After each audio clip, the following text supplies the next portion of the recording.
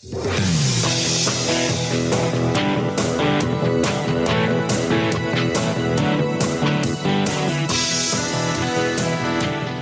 and welcome to the Soccer Speakeasy. Today is Wednesday, the 14th of April, 2020. It's just after 2 in the afternoon as we record. It's been a couple weeks since we got together, since the crew dropped 2 games against the league's elite and fallen to 7th place in the Eastern Conference standings.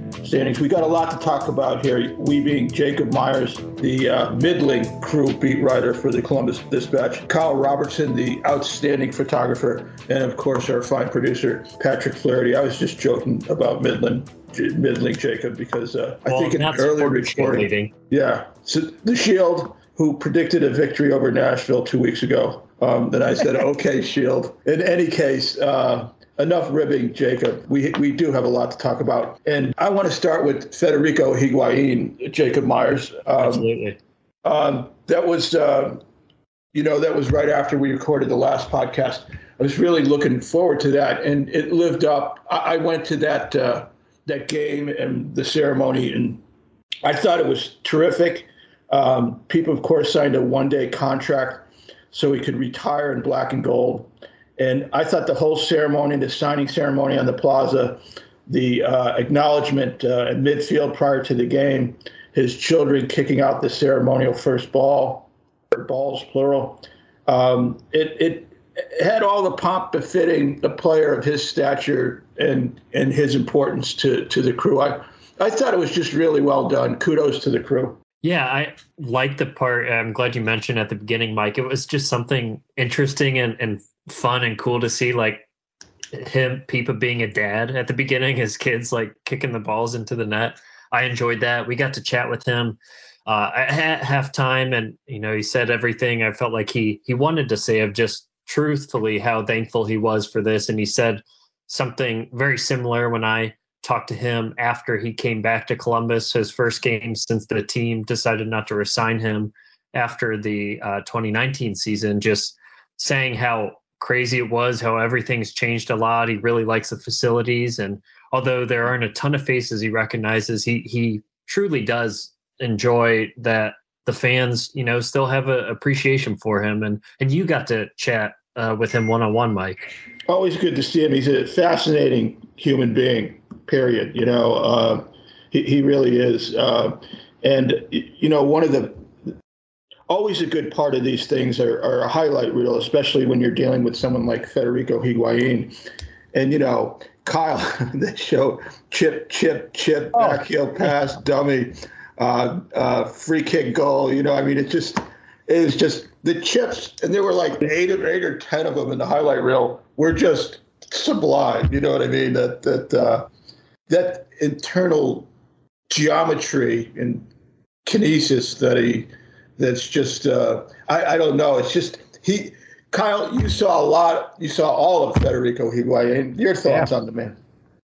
I like kind of what Jacob said. I thought it was really awesome. He came out to sign his one-day contract with his daughter, and I think might have been the first time she'd really seen him kind of like being, recognized, and she was having a good time. He was having a good time. But then, like you said, you watch that, you watch the video, and like you said, I think I forgot how many awesome chip goals he had, and no one like uses that, in their abilities, like nowadays. Like he's just so unique in how he thought, how he could score, and it was just unbelievable. And then the tifo that they did, that was pretty awesome. Yeah. That I thought that was probably one of the better ones they've done throughout their time. But yeah, no, it was just great to see him, and I think he, I think he laid some of the foundation down to that stadium, to what it's like, and what a great crew team can be, and just the importance of having a player that has that magic, and I think that's important. He did everything but win a title, and you'd have to go back and rehash 2015. And rather than do that, you can relive the Pipa's day at the New Crew Stadium at dispatch.com. Jacob had some really good stories on the lead-in, talking to some of his old teammates who were always trying to parse how the guy thought, which was impossible to parse. And, Kyle has galleries of stuff from the signing ceremony as well as the game against Nashville that day. And I've got a column too in there. So check out dispatch.com. Follow Jacob and Kyle. Guys, why don't you just shout out your handles on Twitter?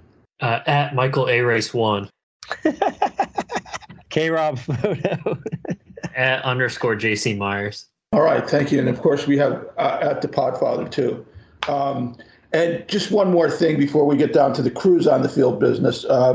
We should give props, and Kyle, you were there, to the U.S. women's national team, which is retooling with a new generation of players, kind of reminiscent of what Greg Berhalter is doing with the men. But unlike the men, the women are ranked number 1 in the world, and they keep right on rolling. 9-1 victory over Uzbekistan here in Columbus last week.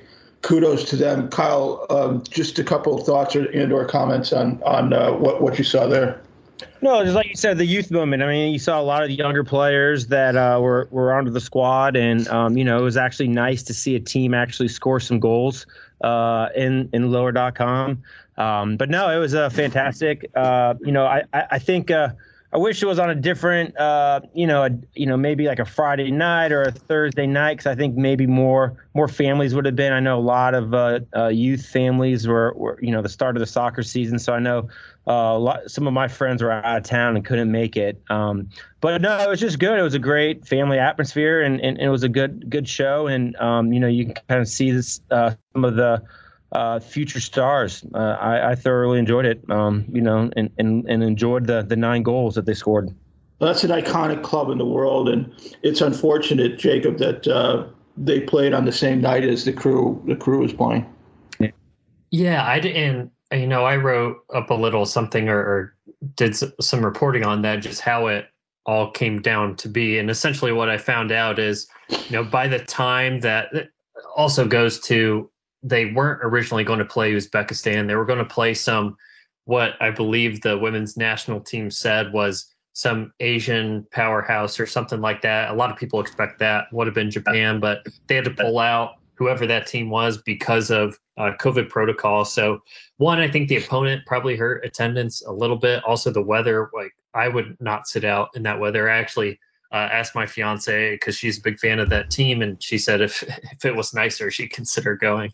But why that happened at the same time as the Crew game, essentially the Crew and U.S. women's national team agreed to this date and the opponent, and then they figured out the broadcast time after. And of course, the Crew, and I don't think any other club would turn down a game if it interfered with an early season MLS road game, even if it was an important one against Philly. And now to the Crew, the local 11, and what's going on the field. They're coming off 2 losses, Jacob. Home against Nashville on Pipa Day, and away at Philadelphia. Both of them 1-0. And you wake up one day and they're 2-2.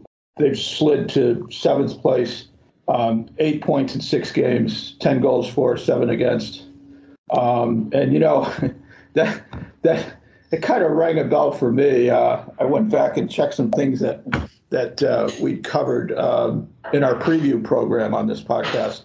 And that brings Porter's all-time record in Columbus since his arrival in 2019 to 37, 37, and 23 with a plus 15 differential. So anyway, that just occurred to me. It doesn't mean anything in context right now because this is a different team. And Jacob, we thought a very good team until the last 2 weeks when they ran into 2 rather stellar defenses. Early goals conceded and blocks. They run into the teams backing up the bus and they can't solve it. Why don't you take it from here beginning with the Nashville game and then taking us through the Philly game last weekend? Yeah, and I think a lot of ways you can draw a lot of comparisons, quite honestly, though the mistakes I'm about to mention were quite different, and one by Kyle's favorite player. But starting with the Nashville game, that's a team all the players and Caleb Porter mentioned this before the game. Like, they like to sit back in a low block. And I think generally, I asked Artur this week, they're going to expect every team to kind of do that against the Crew now until the Crew proves that they can score against that. But Nashville gets a goal in the 28th minute, essentially because Pedro Santos slips in the box, and I think Alex Mule is free for a header. Then Nashville just sits back after that. The Crew weren't great before that goal, but I thought pretty good for the last 60 minutes of that game, and just didn't get a goal. And then go ahead, Mike. We should just mention a national team that was a little undermanned in back. Good point. They didn't have Anibal Godoy, Walker Zimmerman, both of whom came in to the game in the second half. Daniel Lovitz, a Canadian national team player, also wasn't in there to start. So an undermanned team. That said, it's a defense that played just as well without them, and the Crew even created better when Godoy and Zimmerman went into the game. So I don't really know how to kind of read into that, but it definitely left a feeling, because we talked about this as we walked out of the stadium, Mike, with those guys out. It gave this feeling that was 3 points dropped. Yeah, almost like kind of felt like the San Jose game earlier in the year where they were up 2 goals and let it slip away late. They have 8 points. It could easily be 10 or 12, but so it goes. Again, we'll try to keep this in context here. Kyle, it's what they do. They score a goal, they're happy, but they're not exactly. The Crew had chances. Zellerano was awfully close on that free kick there towards the end of the second half.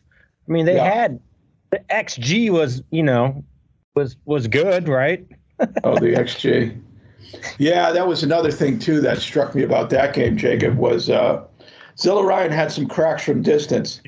Enough of them where you would suspect, given how spoiled we are with him over the ball anywhere within a shooting lane, that one of those would have went in. It was that kind of thing. But now they've gone cold after scoring 10 goals in their first 4 games. They have 0 in their last 2. And I know that Caleb Porter is putting pressure on his forwards to change that.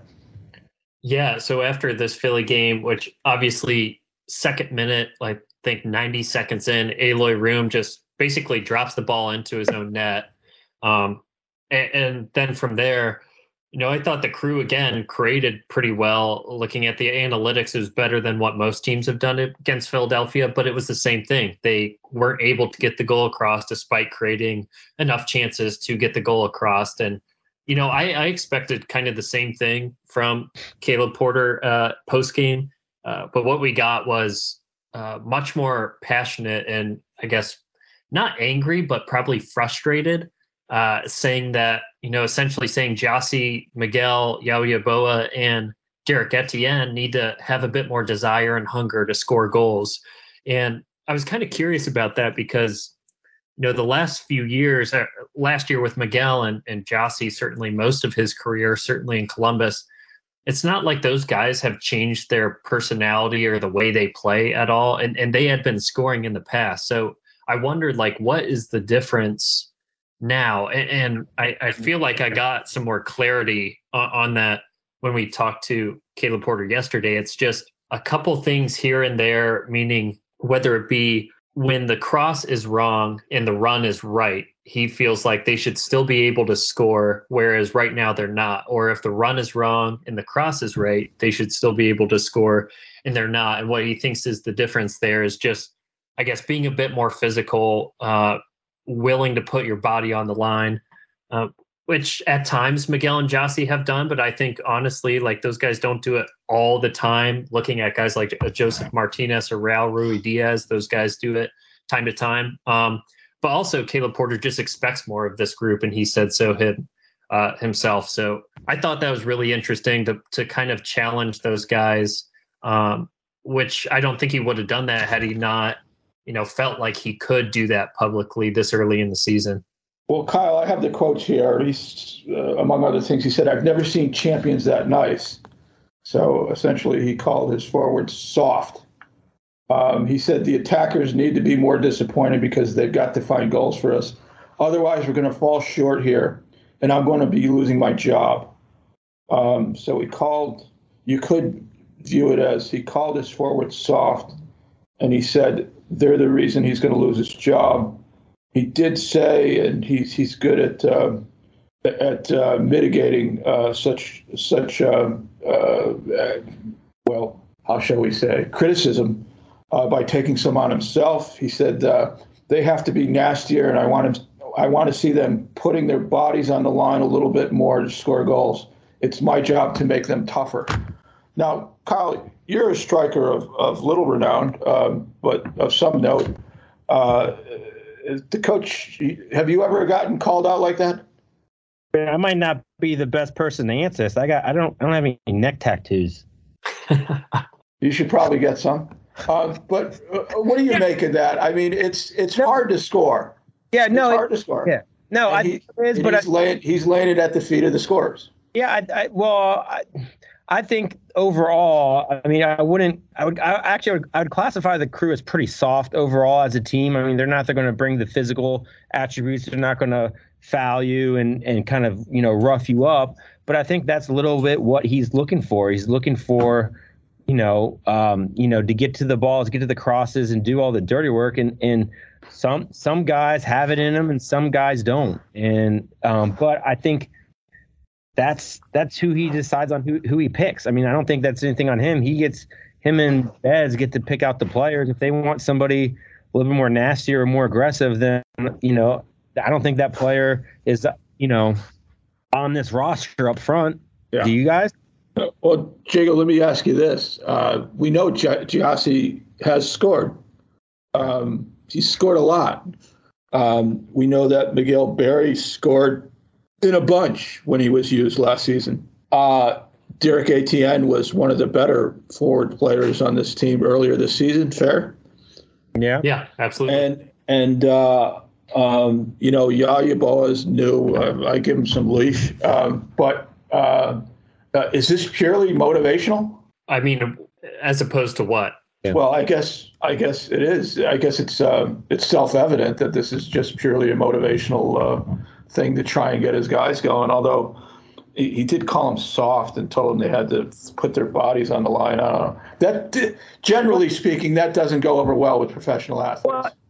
But if you look, you look at the winger guys, the wingers that they brought in and that they have, like, I don't see them as pass first guys. Those are guys that you want to score and you want to get involved in the game. I mean, Pedro was the last guy that you had that was more of the offense or more of the passive mindset that would like to set up guys. So I think you got to look at your wingers and see what type of wingers do you have. Do you have the wingers that will play that ball into space, or are they going to try to score first? To answer your question, Mike, it is motivational. Then your other kind of question is like, is it the right thing to do, or could this go the other way, right? Yeah, yes. And I think Caleb Porter believes that he can push these guys' buttons because he thinks they have it in them to be the type of physical player that he needs them to be.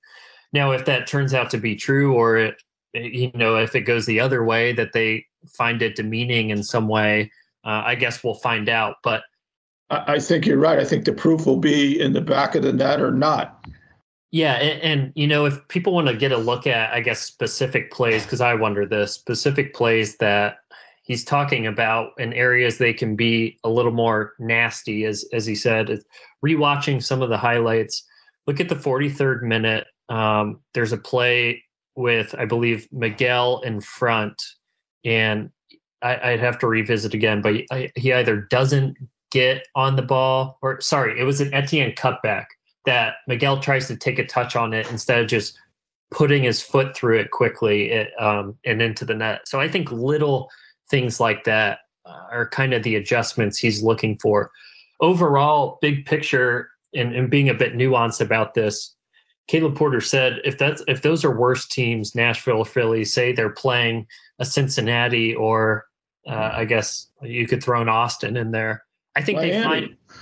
Miami. I think they find a goal or two in those games. We're talking about what you said, Mike, a very good start to the year, maybe not so much now. I think what we've learned these past 2 games is the Crew are a good team. Analytics say so, both sides of the ball, but they're not at that Nashville, Philly. I mean, New England's not off to a good start, but they're not at that tier yet. So I think what he thinks to get the Crew to that tier is getting guys like Miguel Berry or Derek Etienne, who I think can be nasty in the box and just physical player. That's how they're going to get there. So I think some of those guys have it, but I don't think anyone should panic after these 2 games because largely they looked how they have been looking. It's just they haven't gotten the goal yet. Fair enough. New England and NYCFC off to slow starts, Kyle, probably in part because of the games they're playing outside of MLS, obviously.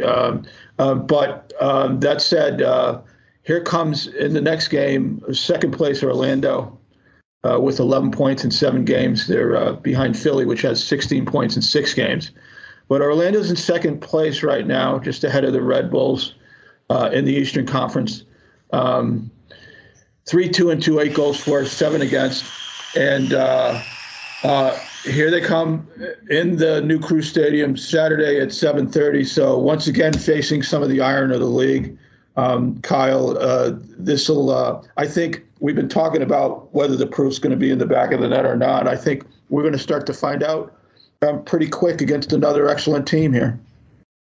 Yeah, I mean, you said it right. I mean, they've had the chances. You know, what did it come out? What was their XG? Aren't they one of the league leaders? XG. They're top in the league. I know Mike loves that stat, but their XG is 2-2-2. That's their XG to me is 500. But I guess if you're struggling to score goals, at least statistically, the XG says you're doing okay. So I guess that's a better place to be than if you're not scoring goals and then the XG is way down low, like you're not having those quality chances. Like last year when the Crew were getting results, but they were one of the league's worst in that. I think that came out to be true. But the difference was last year New York City was in the same spot. They weren't really getting the results they deserved based on analytics and ended up winning. But I don't think the Crew has like a Tati Castellanos up top, and that's kind of what we're talking about here. Well, there is such a thing as G money. As far as I know, there's no such thing as XG money. But anyway, Orlando's up next. Jacob, what does the health of the team look like, and what do you expect the lineup to be in the formation? I think it'll be exactly the same. Josh Williams is getting healthier. They used a Crew 2 game the day after the loss to the Union. It was also in Philly, so they took a lot of guys with them. I think it was like 5 or 6 guys, including Josh Williams, got some playing time to kind of get some minutes together. Everyone else, Isaiah Parente is back in training, doesn't play much. He'll play more with Crew 2, but no one else is unhealthy, so which is good. And Artur continues to remain healthy. I feel like it's always worth updating on him. All right. Kyle, anything to add? No, I'm good. Well, you don't want to talk about Aloy Room, Kyle. We should mention him. I mean, I think it's worth talking about. Yeah. Well, I mean, Kyle's a big fan. The guy's a good goaltender, no doubt about that. He's the Crew's guy. All that said, there are criticisms that he's often flat-footed, and as Jacob recounted in one of his stories recently, that he's caught flat-footed on crosses too close to his net.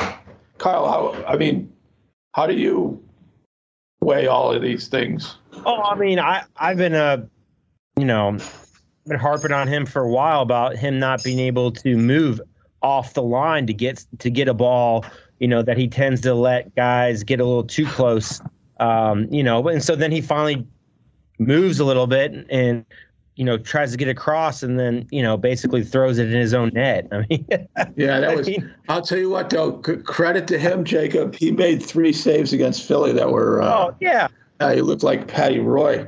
And I think that's exactly, when writing what you had mentioned, Mike, and kind of my post-game story, I wanted to be careful with it because he did keep them in the game. But he also cost them the game.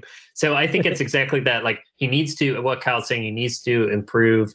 And I'm not going to pretend to be a goalkeeping expert, just what I see. I feel like he could look at, Philly's goalkeeper, Andre Blake, how kind of in charge he is, in command of those moments, coming out of his box to get up in the air and grab a ball. I don't see that with Aloy. Mostly the Red Bulls game where he just tried to punch a second ball but was late to it.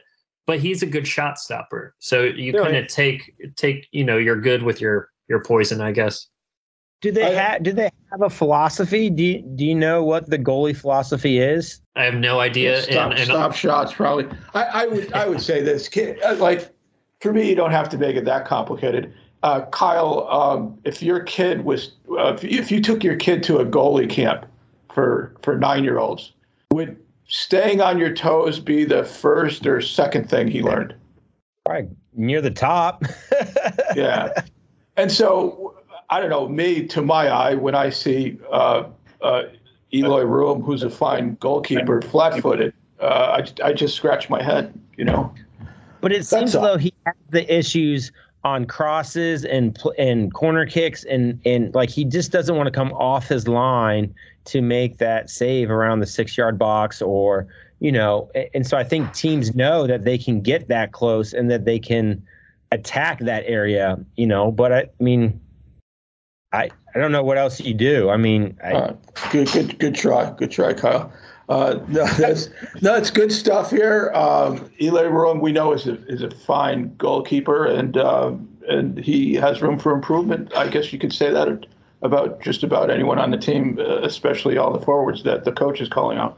So I think we'll leave on that note. That's Orlando at the New Crew Stadium Saturday at 7:30. Another tough opponent for the Crew. Jacob, anything to add before we sign off here? Not really. I just think they're in a spot now where kind of raise the stakes for this game. You can't lose three in a row, and then what we're going to hear is, oh boy, here they go again.